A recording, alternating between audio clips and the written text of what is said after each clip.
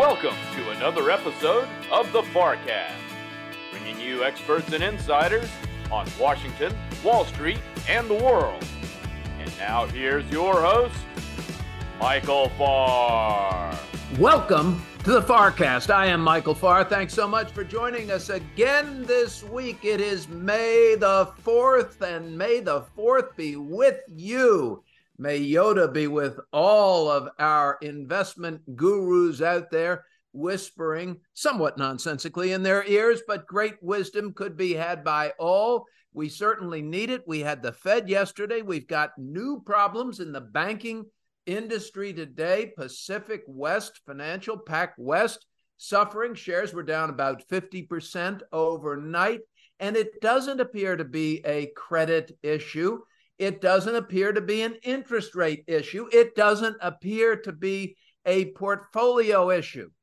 It appears to be a short seller issue. And you think, okay, if the bank is sound, why do they care about a short seller who's just going to drive their share price lower? Well, its depositors are now waking up and looking at the TVs this morning and last night saying, whoa, my bank's fallen in half. Is it going to be another one of those that gets washed through the FDIC? Am I going to have my deposits soon owned by JP Morgan because they're going to seemingly own everything sooner or later? And it becomes self-fulfilling. It erodes confidence. It could lead to withdrawals. I don't know, but Pacific West has been in pretty good shape. They've added to deposits in April, even here in early May, added to deposits. End of March, added to deposits. So they didn't see that run. It's been a decent bank, and this is a whole new line of pressure here. So we need to watch. Also had Jay Powell's speech and press conference yesterday. One of, I think, his most effective press conferences ever. And the reason I say it is he basically entertained the idea of pausing, and while doing that, managed to sound hawkish. Now, that was a great acrobatic feat that the Fed chairman pulled off yesterday. He threw two things out there, though, that sort of caught me a little bit by surprise. One was he started by saying the banking system is sound. That's a big deal. The Federal Reserve chairman started his remarks with the banking system is sound. He's trying to get the confidence of the Federal Reserve back into the banking system. Good faith and credit. How about that good faith? They've got credit. That's not the problem. Can they get the good faith of the central bank re-imbued into the banking system where faith is a bit shaky? The second thing he did was to say that he disagreed with his staff. The staff is saying we're going to go into some sort of mild recession. He says we disagree. Well, that's interesting politically. We're going to talk about all this with my great friend Jim Lebenthal from Cerity Partners, CNBC contributor, and just one of the wisest and nicest guys you ever get to talk to. Very, very thoughtful. Welcome back, Jim. Michael, it's great to be with you. These are momentous times. I'm really happy to discuss them with you. Well, thank you very much. On behalf of our audience, we're very grateful. We're very grateful to you. Where do you want to start? I didn't even cover. Jim, I had 3 or 4 more things I could have covered in my opening remarks. I just simply ran up against my 2-minute time limit there. So you want to go with banks? You want to go with the Fed? You want to go somewhere else? Well, I think we have to start with banks, but I do want to eventually segue into some of the positive things that are going on. There are positive things like earnings and the continuing strength. Love you. We got to get to the positive. But we have to start with the banks because that is the biggest thing. And I was listening to your opening monologue, and there was a word that really a phrase that really caught my ear was when you said the Fed is trying to insert its confidence in the banking system into the market. And then the next words that came out of your mouth were something like good faith. And I thought you were going to say good luck. I'm always shocked that you actually listen to what I say. That makes one of us. I barely listen when it's hard to listen when you're busy talking. Yeah, let's start with this, the bank and the Fed. And I'm gonna say something caustic. I don't mean it to be aggressive, but I just really believe this. I believe this is a completely inept Fed. And I believe we now have 6 years of a track record from this Federal Reserve upon which to base this. Now, I went on a little bit of a rant on air yesterday. I won't be as aggressive right now. I'll just simply point out that, Go ahead. Well, you go back 5 years ago, this was a Federal Reserve that said we're a long way from the neutral rate on Fed funds rate. And 3 months later, 3 months after that, was cutting interest rates. Then we had we're not even thinking about raising interest rates. Then we had the Jackson Hole Symposium of, I think, 2020, maybe it was 2021, where they said they're going to let inflation run hot. It runs hot. They say it's transitory. I mean, the list of missteps, not just being behind the curve, but actual mistakes, is prolific with this Fed. Now, that's commentary. I very strongly believe that, but that's also that's just the world we're living in. Okay, I'm not complaining about it. I'm observing it. May I take the other side of that? Go right ahead.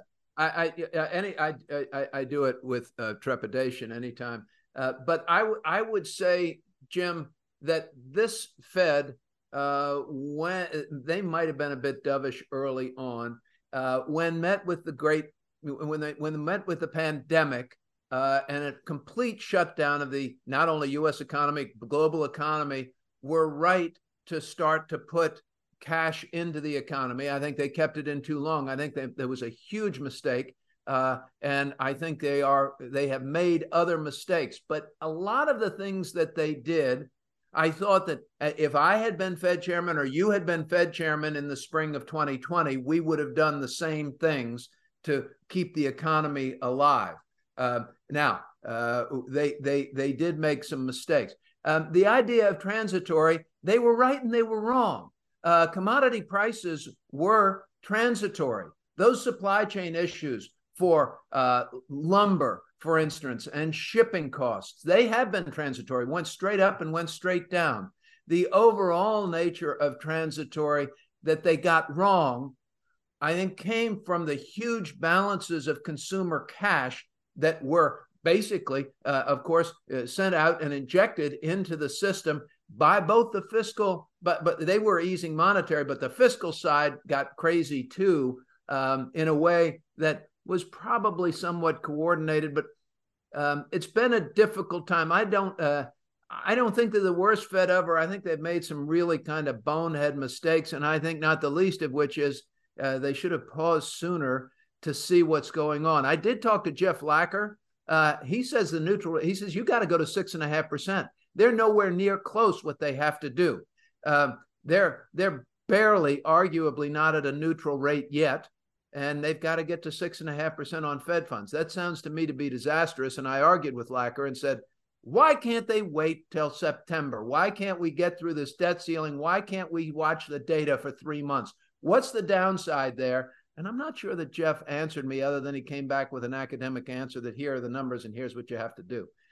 Go ahead, Jim. Tell me why I've got that wrong. Do we have any time left, Michael? I don't know. I'm not going to go back over all of that because it misses the point. I'm going to disagree. I'm going to disagree with you. And there's one thing I want to point out, which is that, okay, they didn't make a mistake in the spring of 2020, right? They cut rates and they did quantitative easing. The fact that they didn't make a mistake then does not excuse the prolific number of mistakes that they've made. Fair. And why don't we focus to what matters right now, which is the 25 basis point hike that they did yesterday. It's going to have no effect on the economy, on inflation. The only effect it's going to have is to pressure the banking system by further raising deposit funding costs for the banks. That's the only effect that's going to have. The difference to the economy from 4 3/4 at the low end of the range to 5% at the low end of the range is immaterial. But to the banks, and to your opening comment about the short sellers, they're laughing all the way to the bank because they just realized that what the Fed is doing only hurts the banks. It's the only thing it does. Now, what we've got to discuss, you and I think, is can this economy make it through this banking crisis? That's a subject of debate. Now, I think it can, but if you catch my words and tone, I'm far from certain. What I'm banking on right now is the fact that the labor market continues to be strong, meaning that there is a lot of cushion in this economy for the effects of the Fed, again, on the banking system, to play out and not tip the economy into recession. We had the ADP numbers yesterday. I think it was yesterday. 300,000 jobs roughly in April. GDP last quarter, a little bit disappointing, but still positive at 1.1%. It was lower than expected simply because inventories deaccumulated, which they should. Consumer spending was strong, and that's the key to the economy, meaning, inventories will go up and down, and maybe they'll restock inventories this quarter. I don't know. Right now, we're too early in the quarter, 1 month into the quarter to really say, but indications are positive through the month of April for the economy continuing to expand. Yes. But probably the most important thing, no, the labor market's the most important thing. The second most important thing is profits. Profits are now for the first quarter of 2023 coming in almost 4% better than expectations. And that's meaningful. That gives momentum to companies to continue to expand, to hire. And we see the hiring again. Lowered expectations, Jim. Lowered expectations. Let's do this. Okay, that's fine. Where we are right now in year-over-year growth, right now where we are through the earnings season and with projections for the rest of it, is that earnings will decline 2% year-over-year. Yes. At the beginning of this quarter, those expectations were for a decline of 6.8%. Yes. I will grant the accuracy of what you just said. Expectations were dramatically lowered. They're being dramatically exceeded. Dramatically. Yes. So both statements can be true. Well, we lower the bar enough, even I can jump over it. This is a pretty big Phil Mickelson, maybe no. Phil Mickelson, maybe no. Have you ever seen Phil Mickelson, that thing where he tried to jump when he won that thing? He barely, he couldn't clear a dollar bill. I mean, the vertical jump on Phil is tough. Jim, very good points, of course, because you look immediately at the 2-month, 60-day Treasury bill this morning at 526, 3-month right there at 525. And, investors are seeing that going, why am I keeping my money in a bank that's paying me 1%? Look, Jim, I'm going to call one of my banks this morning. I've already called one, and I bought a CD, and the CD still counts as a deposit for the bank. Okay. The CD still counts as a deposit for the bank, which is why I'm buying CDs, even though I'm not going to get the same rate I could get in Treasury bills. But I think I'm feeling actually patriotic about transferring my money into CDs, but I can get better than 4% in a 1-year CD. So at least I'm going to do that. But 5.25% on a 3-month bill is pretty compelling when things are dicey, isn't it? And when you aren't earning interest anywhere else. It is. And I think we both know that we're missing the punchline here, which is that the issue with the pressure on deposit funding costs at the banks is going to lead them to lend a lot less, right? Yes. That's the deleterious effect on the economy.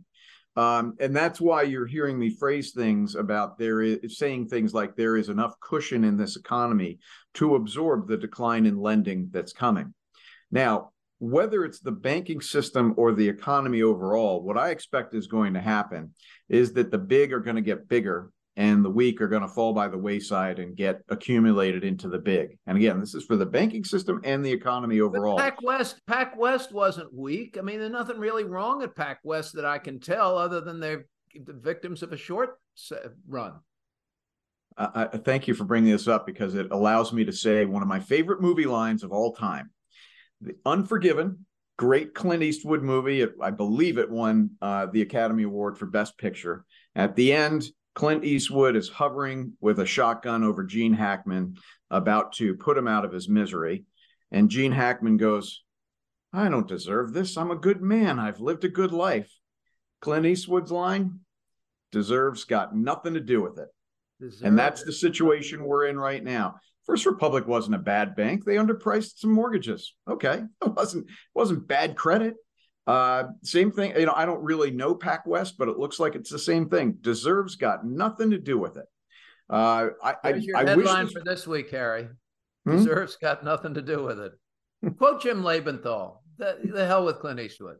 From Jim, my favorite quotation from Jim Lebenthal.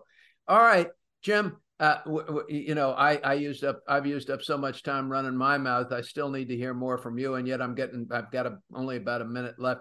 What did you think about do you agree with the Fed staff now, given this new banking pressure on credit to slow the economy, in addition to what the Fed's doing? Are you thinking perhaps the Fed staff is right and that there's a chance of a mild recession coming? Do you think it's likely at this point?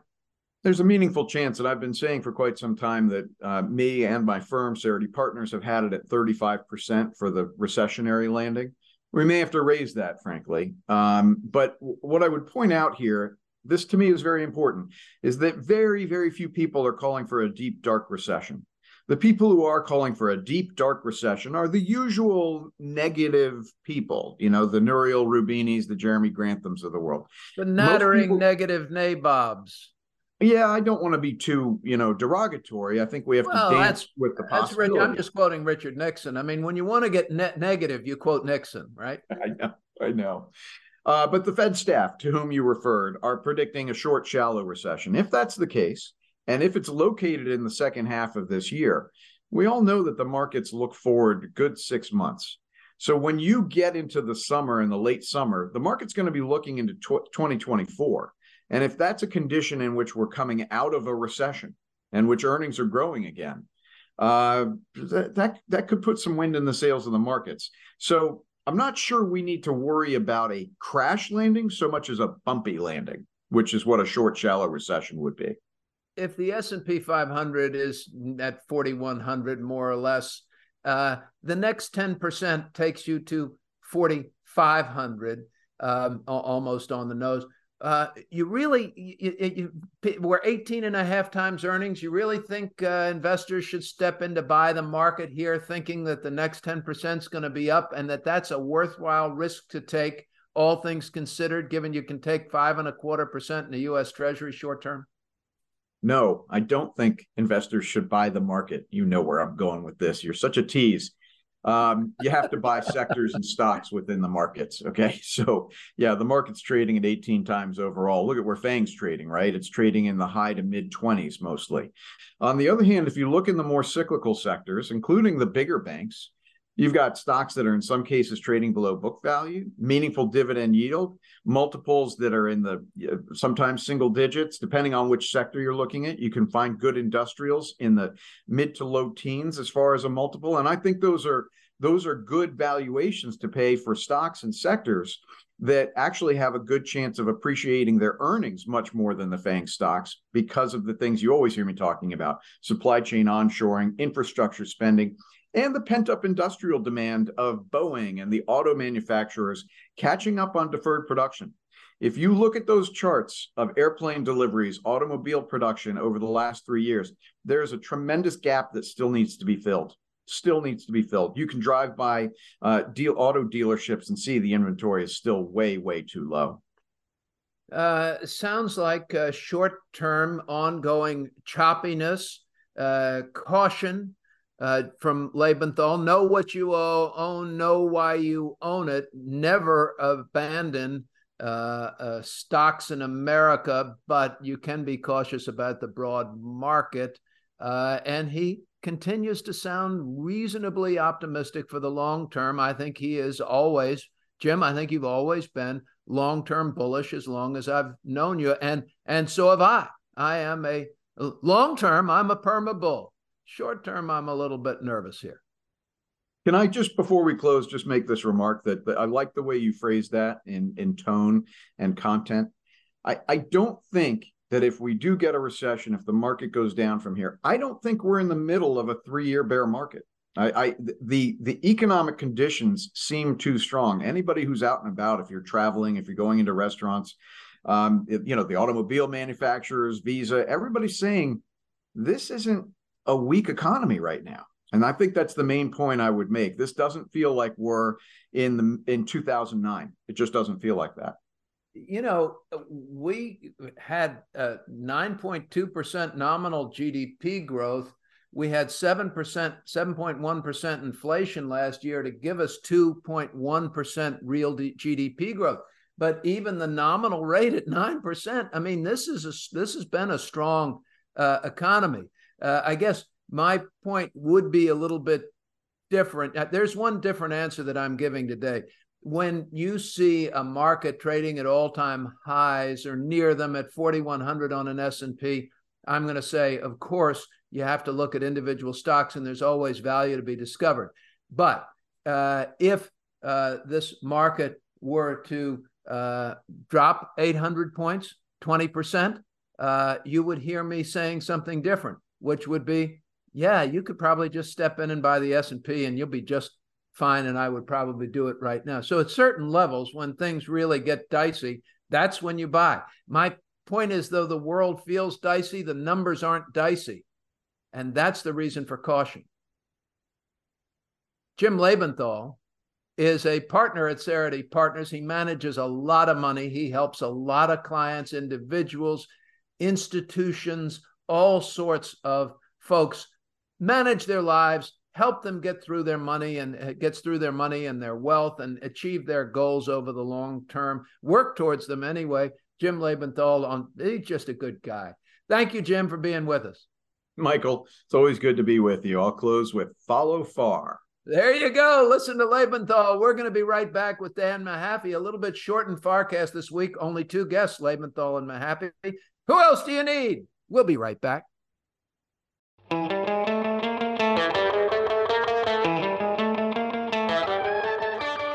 Thank you for joining us this week on the FarrCast.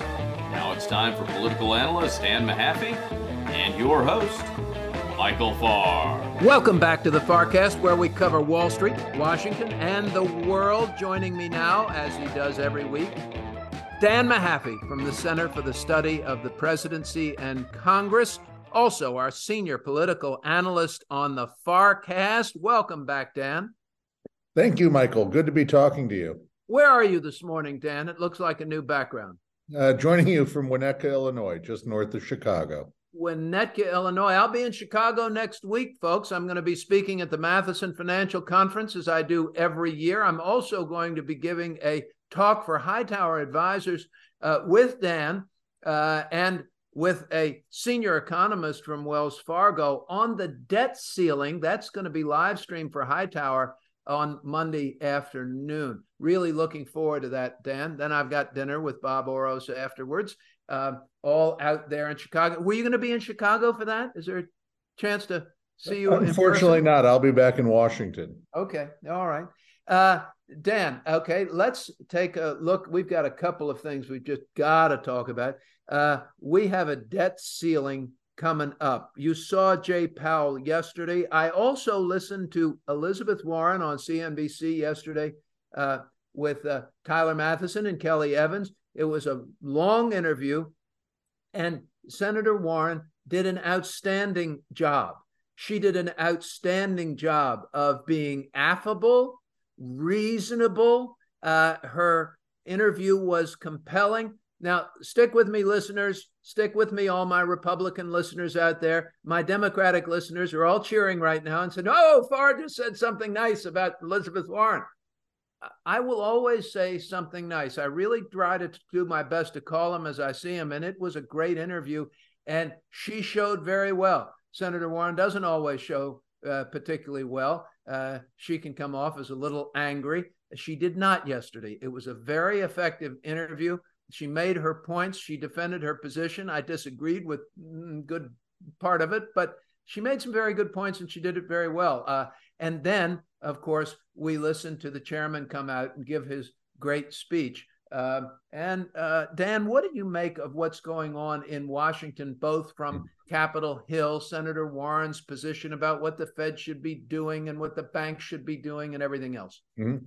Well, look, I think you have the, first and foremost, let's look at how there was the response to Secretary Yellen's announcement that the date, in fact, had been pulled forward. And you had, in some instances where actually you saw, even though that we will have this meeting now next week, finally getting everyone together to chat about this, both sides really dug in. So I guess we're still in the denial phase of this. And the ultimate problem is you've got to get to bargaining and then acceptance. These are the stages of death and dying, Dan. I know. This is the stages of solving the debt ceiling. the 5 stages of debt of the debt ceiling and dying. Is that what you're? But what you have to do is when you what is the bargaining? What are we seeing now in these negotiations? Because look, the Republicans, of course, are the only ones with a plan. They've at least put something forward, but it is just that, like we discussed last week, a plan. It is not a full budget proposal. It's a stalking horse. It's a stalking horse. And also a lot of people will point out it just sets us up to do the same thing again next year. It really is not a long-term fix to this, and it would continue to be a political back and forth going through this presidential election cycle as well. So look, we need to get to the negotiations, and then it is the question of, once there's the bargaining, what's the acceptance? What are you going to get through the House? And that's where we start to have to break down both who are the Republicans who could flip or some of the Democrats who might help McCarthy get something across if he does lose votes. You have to start to consider those scenarios, as well as, frankly, we're running out of legislative days on the calendar to get this done unless they start to burn the midnight oil. So we've got Congress going to be actually in session for 12 days in May. On only 6 of those days will President Biden also be in town, though the president stays in pretty good communication no matter where he is. 12 days in the month of May that they're going to be in town. They can, of course, choose to stay in if need be. What are the odds that something happens? I mean, I've looked, there are a bunch of different options for the way this thing could end. The Washington Post this morning is outlining 5. 1, Biden and McCarthy make a deal. 2, the Democrats do an end run using something called a discharge petition. 3, there's a temporary suspension of the ceiling. 4, the White House can go ahead and figure out something like its $1 trillion coin. Or 5, we actually default on the debt. Right, and I think there's actual default, and then I think there's the ones we talk about, either the coin, there's this debate about the 14th Amendment, but the White House has shied away with that in the courts. All those things kind of put you in the banana republic territory, and then you have still the question, though, the way that you would get that Biden-McCarthy deal. Can McCarthy turn around and deliver that through the House? Can he get that through that row of no, as you've described them? And that would be the big question. Otherwise, he would need Democrats to support him. And then option 2, the discharge petition, that is something that would take time. And as you talk about, with the only 12 days remaining, I don't think there's enough time for that to work unless something really moved quickly. Or they've had something waiting in the wings, but we've heard nothing of anything like that going on in the background because no one's wanted to weaken the negotiating positions by having any kind of Plan B negotiations going on. Right. So no Plan B negotiations going on.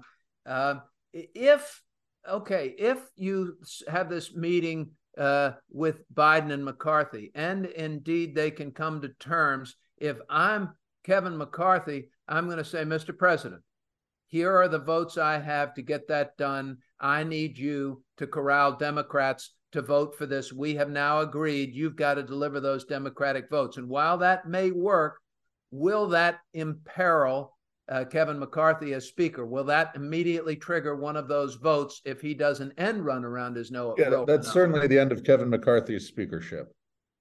The moment he requires Democratic votes to get this solved, this is it's the default versus McCarthy's career versus a deal. Solved. Any predictions, Dan? Give me a prediction, Dan. Look, I think what we're going to see near term, this is going to dig in. I don't think we're going to see anything miraculous come out of this upcoming meeting. I think both sides are going to keep digging in on this. McCarthy, I'm just not sure what he can deliver beyond what they've already put forward, which is still a non-starter. The showdown type moments we talk about, again, I worry about a 2008 TARP-like situation where Congress goes to the brink, and default is a very different brink than a one missed bailout vote, but it's a very similar kind of brinksmanship with both parties as well as economic reality. Well, as we look back at 2011, the Treasury Secretary all of a sudden will start to prioritize payments.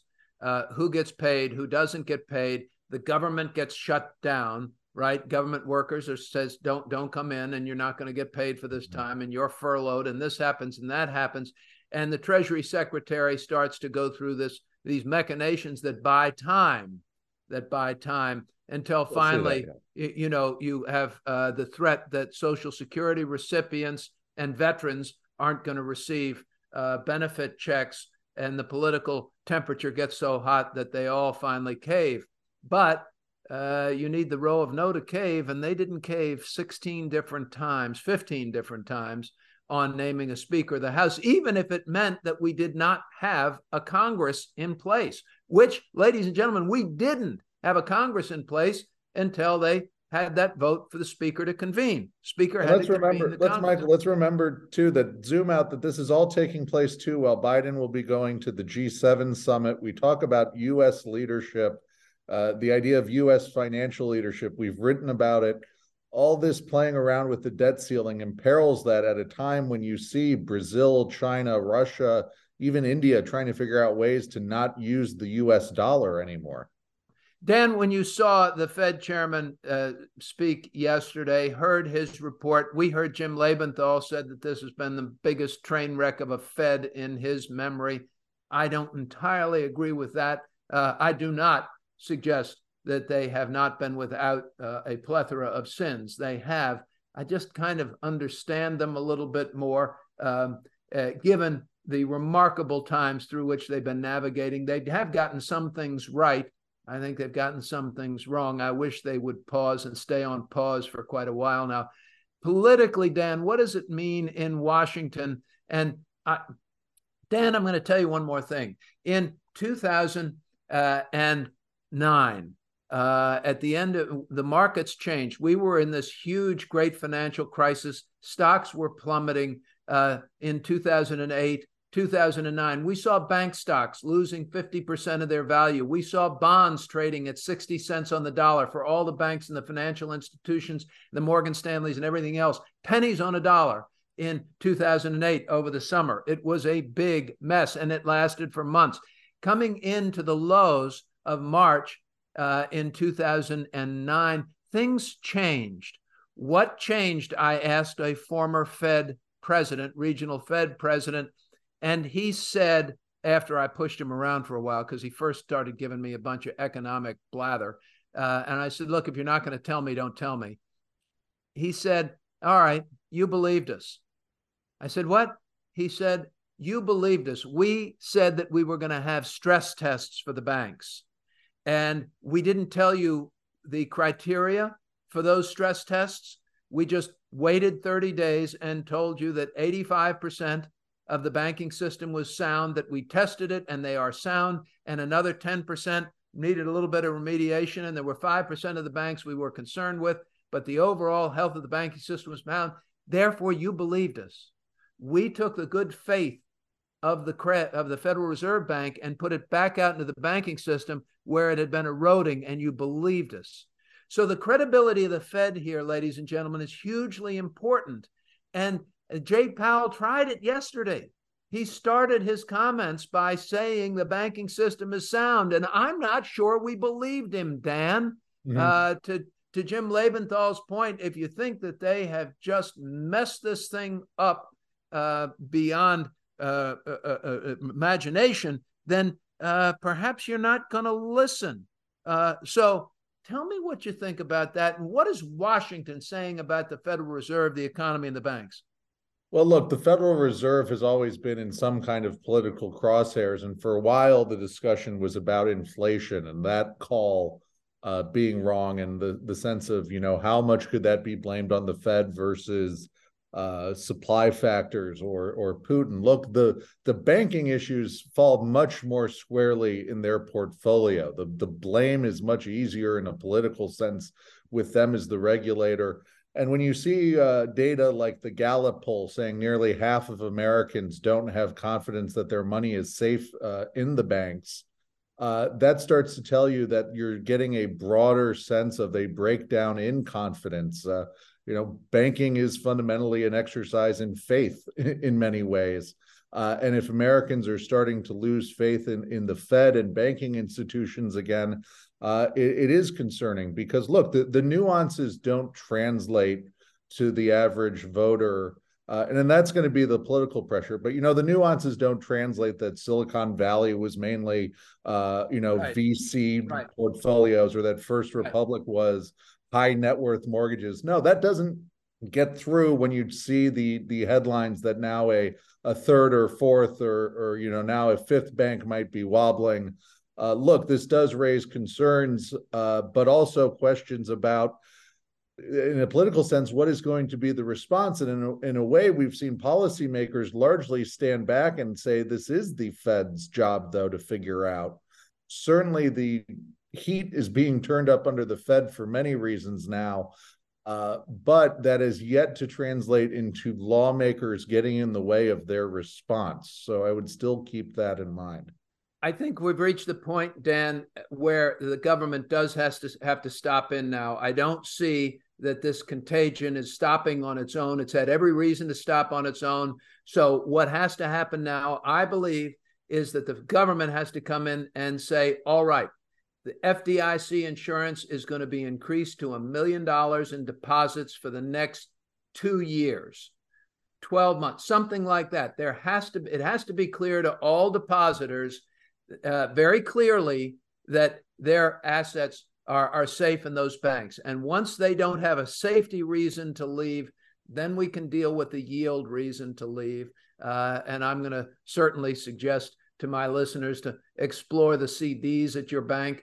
I think that there are better yields there, and it doesn't impair the bank's futures or deposits. So that's what I'm going to do today, and take advantage of some higher yields while not impairing any of my banks. But there needs to be. I don't see this going away. And when people can figure out how they can really profit, like these short sellers, by driving down and putting the spike through the heart of a perfectly healthy bank, then, and the confidence of the Fed doesn't do it, then the wallet has to do it. It's good faith and credit. If your good faith doesn't work, you better show up with your credit. And I think it's time for credit. Dan, final word for next week. What are you watching?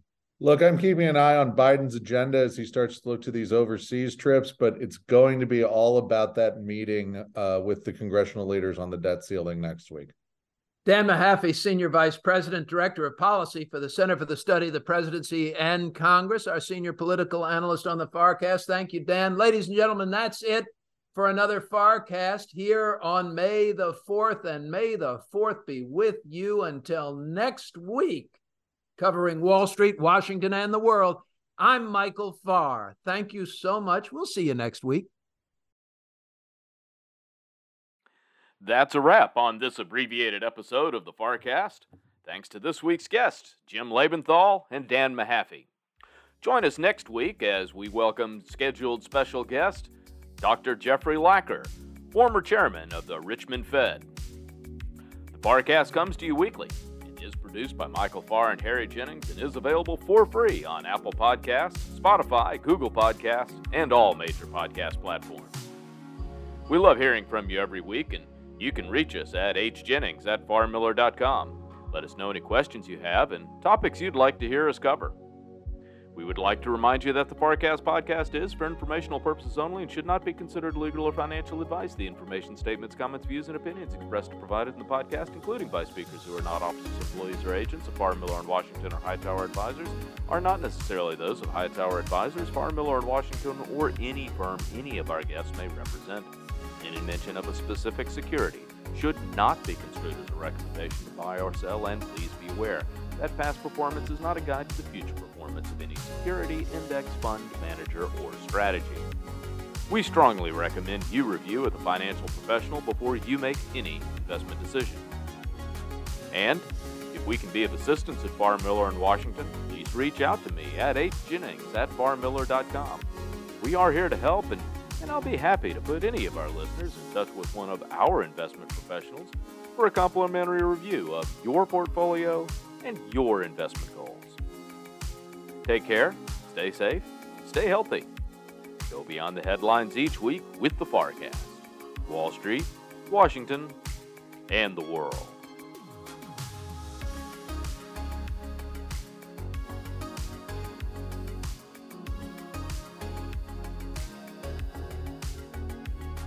Farr, Miller & Washington is a group comprised of investment professionals registered with Hightower Advisors, LLC, and a SEC-registered investment advisor. Some investment professionals may also be registered with Hightower Securities, LLC, member FINRA and SIPC. Advisory services are offered through Hightower Advisors, LLC. Securities are offered through Hightower Securities, LLC. All information referenced herein is from sources believed to be reliable. Farr, Miller & Washington and Hightower Advisors, LLC have not independently verified the accuracy or completeness of the information contained in this podcast. Farr, Miller & Washington and Hightower Advisors, LLC and any of its affiliates make no representations or warranties, expressed or implied, as to the accuracy or completeness of the information or for statements or errors or omissions or results obtained from the use of this information. Farr, Miller & Washington and Hightower Advisors, LLC and any of its affiliates assume no liability for any action made or taken in reliance on or relating in any way to the information. This podcast and the materials contained herein were created for informational purposes only. The opinions expressed are solely those of the authors and do not represent those of Hightower Advisors, LLC or any of its affiliates. Farr, Miller & Washington and Hightower Advisors, LLC or any of its affiliates do not provide tax or legal advice. This material was not intended or written to be used or presented in any way to any entity as tax or legal advice. Clients are urged to consult their tax and or legal advisors for related questions.